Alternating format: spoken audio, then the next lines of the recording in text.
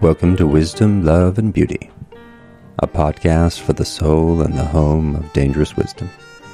This is Dr. Nikos, your friendly neighborhood soul doctor, and we've come to the final contemplation of Yi Jing insights for this week. Our main figure for this week is hexagram 63, which can be called already fulfilled, already complete, or already crossing. This hexagram has to do with the nature of order and disorder, of waxing and waning, of ending and beginning. Even though this hexagram could be called already fulfilled, it doesn't mark the end of Yi Jing. Instead, it is hexagram 63 out of 64. This hexagram actually comes with a warning to focus on initiating things rather than completing them. It usually seems like bad advice to start something new before we've finished a current project. But Yi Jing recommends at this time to avoid any major completions and focus on initiating something, especially something small, not necessarily anything big. The relating figure for this week is hexagram 36, which has to do with the brightness of the mind being injured or hidden, maybe by physical labor or something mundane, maybe even because we feel excluded in some way.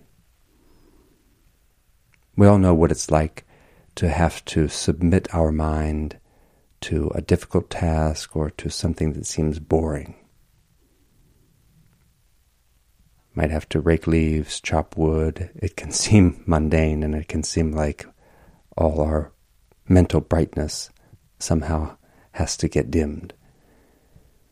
We also know how it feels when we experience exclusion, and we lament that our abilities don't have a chance to shine. The light of the mind also feels hidden or injured when we begin something with any level of difficulty or complexity, because we often can't see how things will unfold. We don't know enough, and we have to submit to the unknown. In any of these situations, Yi Jing tells us that we will benefit if we handle them well. We can relate to all of these situations as an opportunity to put our mind to the test rather than an opportunity to somehow put our mind into hibernation. If we relate to these situations with sincerity, Yi Jing tells us they will bring benefits and insights. In a relative way, sometimes we do have to tone down our light. Relatively speaking, it's part of the patterning of things. We don't experience 24 hours of intense sunlight every day of the year. Even close to the poles, the light never remains like a summer day at the equator. And there, too, there's an interplay. Sometimes light, sometimes dark. We always experience that interplay of day and night, brightness and dimness or darkness.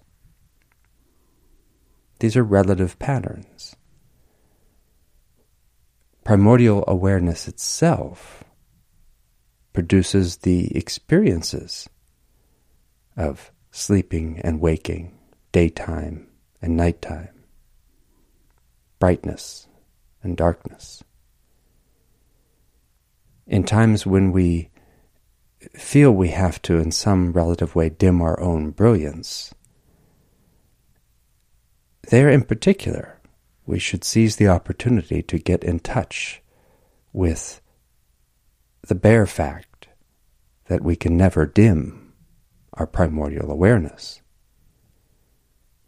and that only ignorance produces a relative dimming of that awareness. In fact, even our ignorance shines brightly.